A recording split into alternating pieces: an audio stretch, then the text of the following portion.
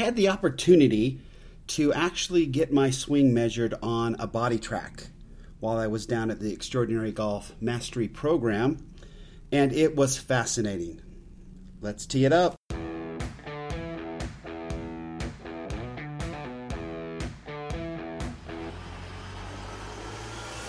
Welcome to Data Access Golf, your home for rapid golf improvement. And now, from the thin air of the Rocky Mountains, next on the number one tee, your host, Aaron Stewart. Hey everyone, welcome to another episode of Data Access Golf, the podcast. I am actually coming to you from Phoenix. I flown down, I got back from Carmel and then spent a night in my own bed with my lovely family, and then hopped another plane and flew down here to Phoenix. I was able to get out today and play the Raven Golf Club, which was really fun. I played it with a gentleman I had been trying to get out and play with for a while, so trying to get him on the books, and it turned out great today. So we had a super great day, perfect day here in Phoenix. It was actually mid-80s, cloud cover, and we just had a great time. So I'd never met him in person, just kind of interacted online, and we were coming down to the same conference, and it just kind of worked out, and we had a great time today. It was a very good game, and it was a very good day of golf. So, as many of you know, I've been out of playing for a while just with an injury, and so I can't. What a great game, right? I mean, it's been a long time, and just to be able to play the game and not feel any pain. I mean, it's just such a big deal, and I had none. I had none for the 3 days in Carmel, and I had none today. So today was my first 18 holes in like 18 months. And it was such a joy to be back out playing again and with great company, and just had a good time. The game's a little rusty, but it came around towards the last 4 or 5 holes. It really felt great. So I'm super excited to be back. The thing I wanted to talk about is, I know we've talked about a variety of technologies on this podcast, and I love technology, and I love geeking out about technology. And as many of you know, technology nowadays provides us with the ability to get better much more quickly than we could do in the past. And that's just flat out, that's the way it is, period. And I mentioned in the last podcast, it's sad that we've had to wait for technology to sort of prove a lot of the philosophies of other teachers, golf teachers, that were dead on right. And there's just been a lot of folks that didn't sort of buy in. And I mentioned, obviously, Fred Shoemaker is the person that I work with a lot. His seminal book was dead on, that our bodies are made to propel motions and know exactly what to do when we propel something. And most of us make the error of trying to hit a golf ball when really the motion is propelling an object and letting the golf ball get in the way. So, and Fred Shoemaker, it's sad. He's been an expert in preaching the right thing for a long time, and so many have not believed him and not followed along with that and have come up with their own ridiculous techniques. But now with the technology coming out, we're learning that this is the right way to go. And one of those technologies that's been very, very clear on this is the body track. And so Fred Shoemaker's been using this thing for a while. I've actually done some. I've been working on my certification on body track, which I really appreciate. And then a good buddy of mine, Elliot, who you all know now that listen to this podcast, he has also become quite the expert on body track. And so we actually had a body track there for the 3 days. We were in Carmel, and it was fascinating. We were able to, each one of us was able to take some time and hit some golf balls on the body track and kind of see where our portable force and pressure kind of goes. And we talk a lot about weight shifts and all that, and that's kind of it's kind of inaccurate the way we talk about that, because when we talk about weight shifts, we're looking for something. And that's the thing that's really fascinating about body track is what we were doing is we would go ahead and hit a ball with just hit a golf ball, and then Fred actually had us sort of making a throwing motion while we were on the body track. And again, I mean, it's so very cool. So any really good golfer, especially those that play this game for a living, when they get on a body track, what we see is they move back to their right, the back foot in the heel. About 95% of their weight goes back there during the backswing. And as they get up to the top, that first little move, literally the club and everything doesn't really move, and you can't really see this necessarily with the naked eye. It's just sort of this gathering, and then this some people bump, whatever, but some people don't even seem to move at all. But all of the pressure, they can go from 95% of the pressure that they're putting out, whether it's the weight of the body or they're pushing on something or whatever, 95% of whatever's available and being put on that mat is found in the back heel of the back foot. So the heel of the back foot. As it gathers at the top, that first little, it's not even, some people don't even make a move. That first little move down, we see all the weight going to the front foot, to the front ball of the foot. 95%, and it stays there and goes all the way up to 99%, all the way through impact, which is just fascinating when you think about it. It doesn't show up as a weight shift. You've got some people dead center. We see that their hips are turning. That's another big thing that we're noticing, that their hips, and that's what keeps the weight kind of going. There's this pressure in the front ball of the foot, and then this turn that kind of brings the club in. And it was just sort of fascinating to swing the club and look at it, and then make a throwing motion and kind of see how the weight goes.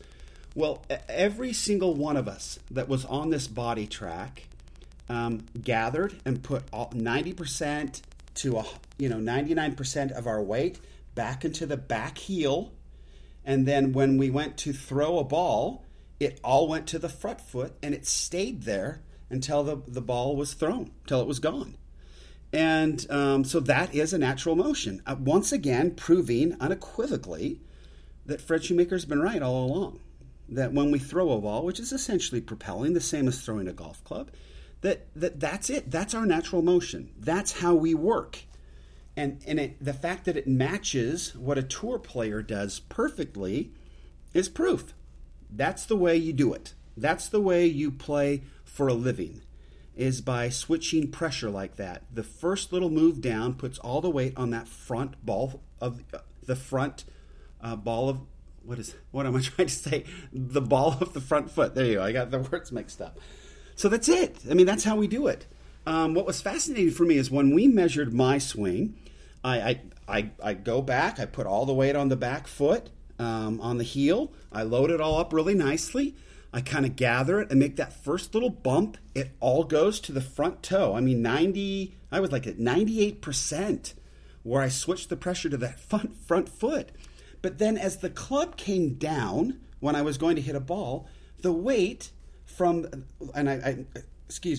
the weight, the pressure that I was putting between my 2 feet started to build back up. So it went to the front and started to build back into the back. So when I actually struck the ball, I was like 50-50, front and back foot. Not good. Not the way you're supposed to be. And so I'd kind of go through it, and then I would actually kind of go through impact, and then more weight would go to my back. Not weight, darn it. Pressure. More pressure would go to my back foot. Like it got up to like 55-60%. And then all of a sudden it would go whoosh, whip back to the front foot, and I'd pull off a finish, right? So I had this back and forth jig going on body track. And the interesting thing about it is if you look at my swing face on with video, and body track takes a video as you're doing this, you cannot see any of that in the way I'm standing. You can't see the change of pressure. You can see it definitely going to the back and me loading up, and you can see the pressure there's sort of a bump to the front, but it's not very much. You can't believe that it goes 95-99% from the back heel to 95-99% to the front toe, but it does. Just boom, in an instant. The club hasn't moved, boom, it's over there. And then to have it sort of work its way back to the back foot, you can't see it in video. You can't see that pressure moving like that in video. And that's been the big weakness of video. There was no way to tell that this was actually going on in the golf swing, and that there it was, plain and simple with data, instant feedback, accurate feedback, that's what I was doing. And so then I knew I could go back to what I was working on and see if I could actually feel the pressure do that. And so that's essentially where I'm at right now. I'm really trying to figure and feel and be aware of how I adjust pressure in my feet through the golf swing. And so it's completely brilliant.